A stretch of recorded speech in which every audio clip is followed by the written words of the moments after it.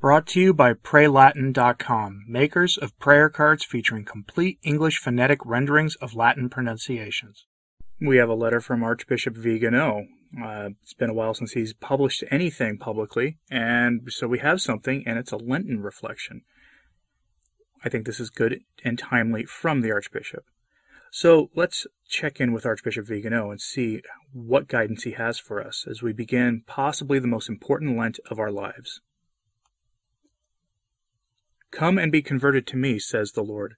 Come weeping, let us shed tears to God, because we have transgressed, and because of us the earth suffers. We have committed iniquity, because of us its foundations have been shaken. Let us hurry to forestall God's wrath by weeping and saying, You who take upon yourself the sins of the world, have mercy on us. It is difficult for a man of today to understand these words from the Ambrosian Missal, yet they are simple in their stern clarity, showing us that God's wrath, because of our sins and betrayals, can only be appeased with contrition and penance. In the Roman Rite, this concept is made even more clearly in the prayer of the Litany of the Saints. O God, who are offended by guilt and appeased by penance, he looks propitiously at the prayers of your people who implore you, and turn away from us the scourges of your anger, which we deserve because of our sins. Christian civilization was able to treasure this salutary notion, which keeps us away from sin, not only for fear of the just punishment that it entails, but also for the offense caused by to the majesty of God, infinitely good and worthy of being loved above all, what as the Acts of the Apostles teach us. Over the centuries, humanity converted to Christ knew how to recognize God's punishment in the mournful events of history. Earthquakes and various afflictions, and always the people struck by the scourges knew how to do penance and implore divine mercy.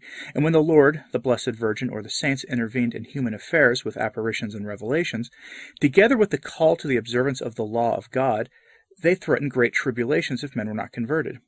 Also, in Fatima, Our Lady asked for the consecration of a certain country to her Immaculate Heart and the restorative communion of the first Saturdays as an instrument to appease the wrath of God, and to be able to enjoy a period of tranquility. Otherwise, that country will spread his errors throughout the world, promoting upheavals and persecutions of the Church. The good will be martyred, the Holy Father will have much to suffer, various nations will be destroyed. What can we expect from having disregarded Our Lady's requests and from having continued to offend the Lord with more and more horrible sins? They did not want to satisfy my request. Like the King of France, they will repent and do it, but it will be late. That country will have already spread her errors throughout the world, causing strife and persecutions of the Church. These things which today afflict humanity to subjugate it and subject it to the hellish plan of the big starting over, inspired by the hammer and sickle, they are once again the result of our indocility, of our obstinacy to believe that we can trample the law of the Lord and blaspheme his holy name without consequence. How unfortunate presumption, how much Luciferian pride. The de-Christianized world and the secularized mentality that has twisted even Catholics do not accept the idea of a God offended by the sins of man, and who punishes them with scourges so that they repent and ask for forgiveness. Yet this concept is among those that the creative hand of God has imprinted on the soul of every man, inspiring that sense of justice that even the pagans have.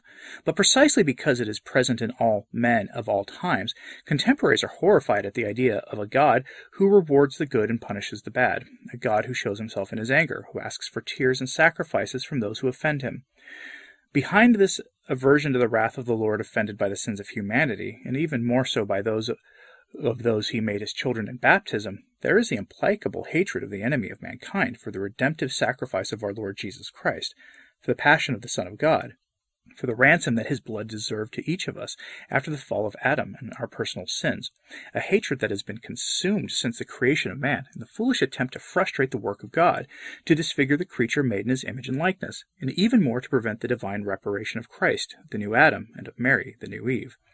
On the cross, the new Adam restores the sin-broken order as Redeemer. At the foot of the cross, the new Eve participates in this restoration as co-redemptrix. The world accepts pain and death neither as a just punishment for original sin and actual sins, nor as an instrument of ransom and redemption in Christ, and it is almost a paradox. The very one who, with the temptation of our progenitors, introduced death and pain in the world, does not tolerate that these can also be instruments of expiation, accepted with humility to repair the broken justice. He does not tolerate that the implements of destruction can be snatched from him to become instruments of reconstruction in life. Contemporary man is again deceived by Satan, as he was in the Garden of Eden. Then the serpent made him believe that God's order did not reap the fruit of the tree of the knowledge of good and evil, and would have no consequences. Indeed, from that disobedience, Adam would have become similar to God.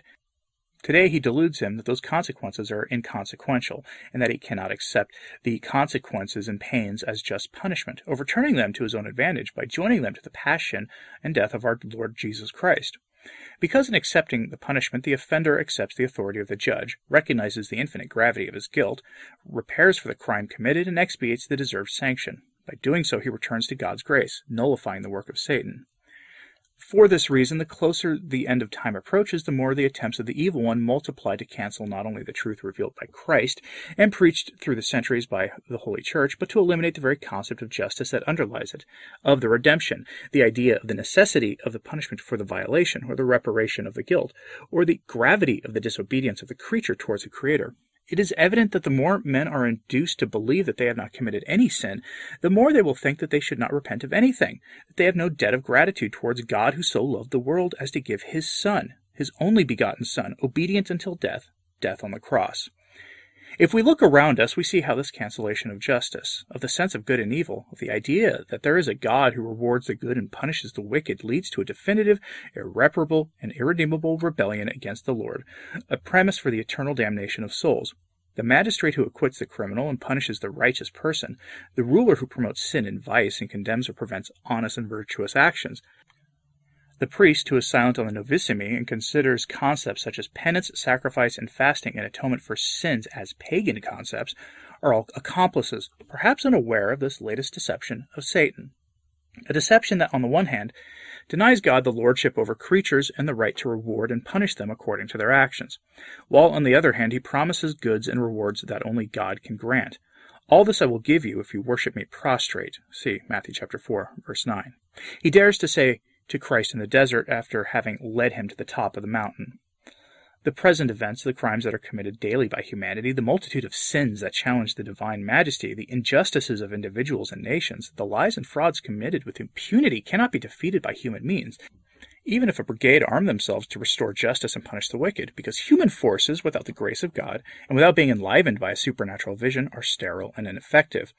But there is a way to combat this deception, into which humanity has fallen for over 3 centuries, that is, since it has had the pride and the presumption to deify man and usurp his royal crown from Jesus Christ. And this way, infallible because it is divine, is the return to penance, sacrifice, fasting, not the vain penance of those who run on a treadmill, nor the empty fasting of those who deprive themselves of meat in the name of Laudato Si. These are once again diabolical deceptions with which we silence our conscience. True penance, which Holy Lent must encourage us to carry out with fruit, is that which each of us offers privations and sufferings in atonement for our own sins and those committed by our neighbor, by nations, and by men of the Church. True sacrifice is that which we unite with gratitude and gratitude to the sacrifice of our Lord, giving a spiritual meaning and a supernatural purpose to the pain we still deserve. True fasting is the one which we deprive ourselves of food, not to lose weight, but to restore the primacy of the will over the passions, over the soul of the body. The penances, sacrifices, and fasts that we will perform in this Holy Lent will have a value of reparation and expiation that will merit those graces for us, for our loved ones, for our neighbor, for the homeland, for the Church, for the whole world, and for the souls in purgatory. That the Son can stop the wrath of God the Father, because in uniting with the sacrifice of his Son, we will turn into a supernatural treasure what Satan has caused us all, leading us to sin by disobeying the Lord. This treasure will restore the broken order. It will restore the violated justice. It will make amends for the sins we have committed in Adam and personally. Cosmos is opposed to the infernal chaos, divine to the prince of the world, the king of kings, humility to pride, obedience to rebellion. You were called to this, since Christ also suffered for you, leaving you an example so that you may follow in his footsteps. He carried our sins in his body on the wood of the cross, so that no longer living for sin, we might live for righteousness. By his wounds we were healed. See the letter of 1 Peter, chapter 2, verses 21 to 25. I conclude this meditation by quoting the Epistle of the Mass of Ash Wednesday. It is taken from the book of the prophet Joel and reminds us of the role of mediators and intercessors of priests in admonishing the people of God and calling them to conversion, a role that many clerics have forgotten and which indeed refuse, believing it to be the legacy of an outmoded church which does not keep up with the times, which still believes that the Lord must be appeased with penance and fasting. Blow the trumpet in Zion, proclaim a fast, call a solemn meeting. Between the vestibule and the altar, the priests, ministers of the Lord, weep and say, Forgive, Lord, forgive your people. Do not abandon your inheritance to opprobrium. Do not make it the servant to the nations. Let it not be said among the peoples, Where is their God? The Lord showed zeal for his land and forgave his people. The Lord answered and said to his people, Behold, I will send you wheat, wine, and oil, and you will have them in abundance, and I will no longer make you opprobrium of the nations, says the Almighty Lord. See Galatians chapter 2, 15-19.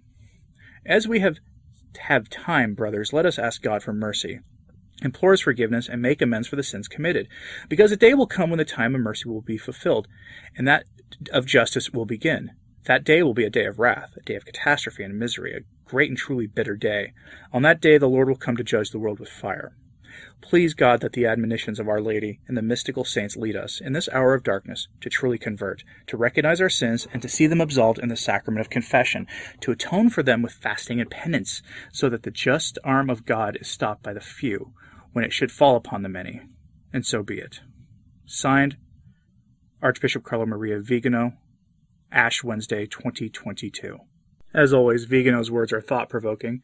He's very good at that, and I'm very glad to see that he issued a statement on Ash Wednesday, because there has not been many of them this year from any of the bishops we would expect, or the Pope, or anybody. It's fascinating to see this. So I'm very glad that Vigano did speak up, because at the end of the day, there is a lot of things going on in the world right now, and I kind of get the feeling that the hierarchy of the church is focused entirely on the synod and, of course, everything else. So let me know what you thought of this in the comments, please.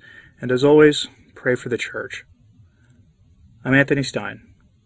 Ave Maria.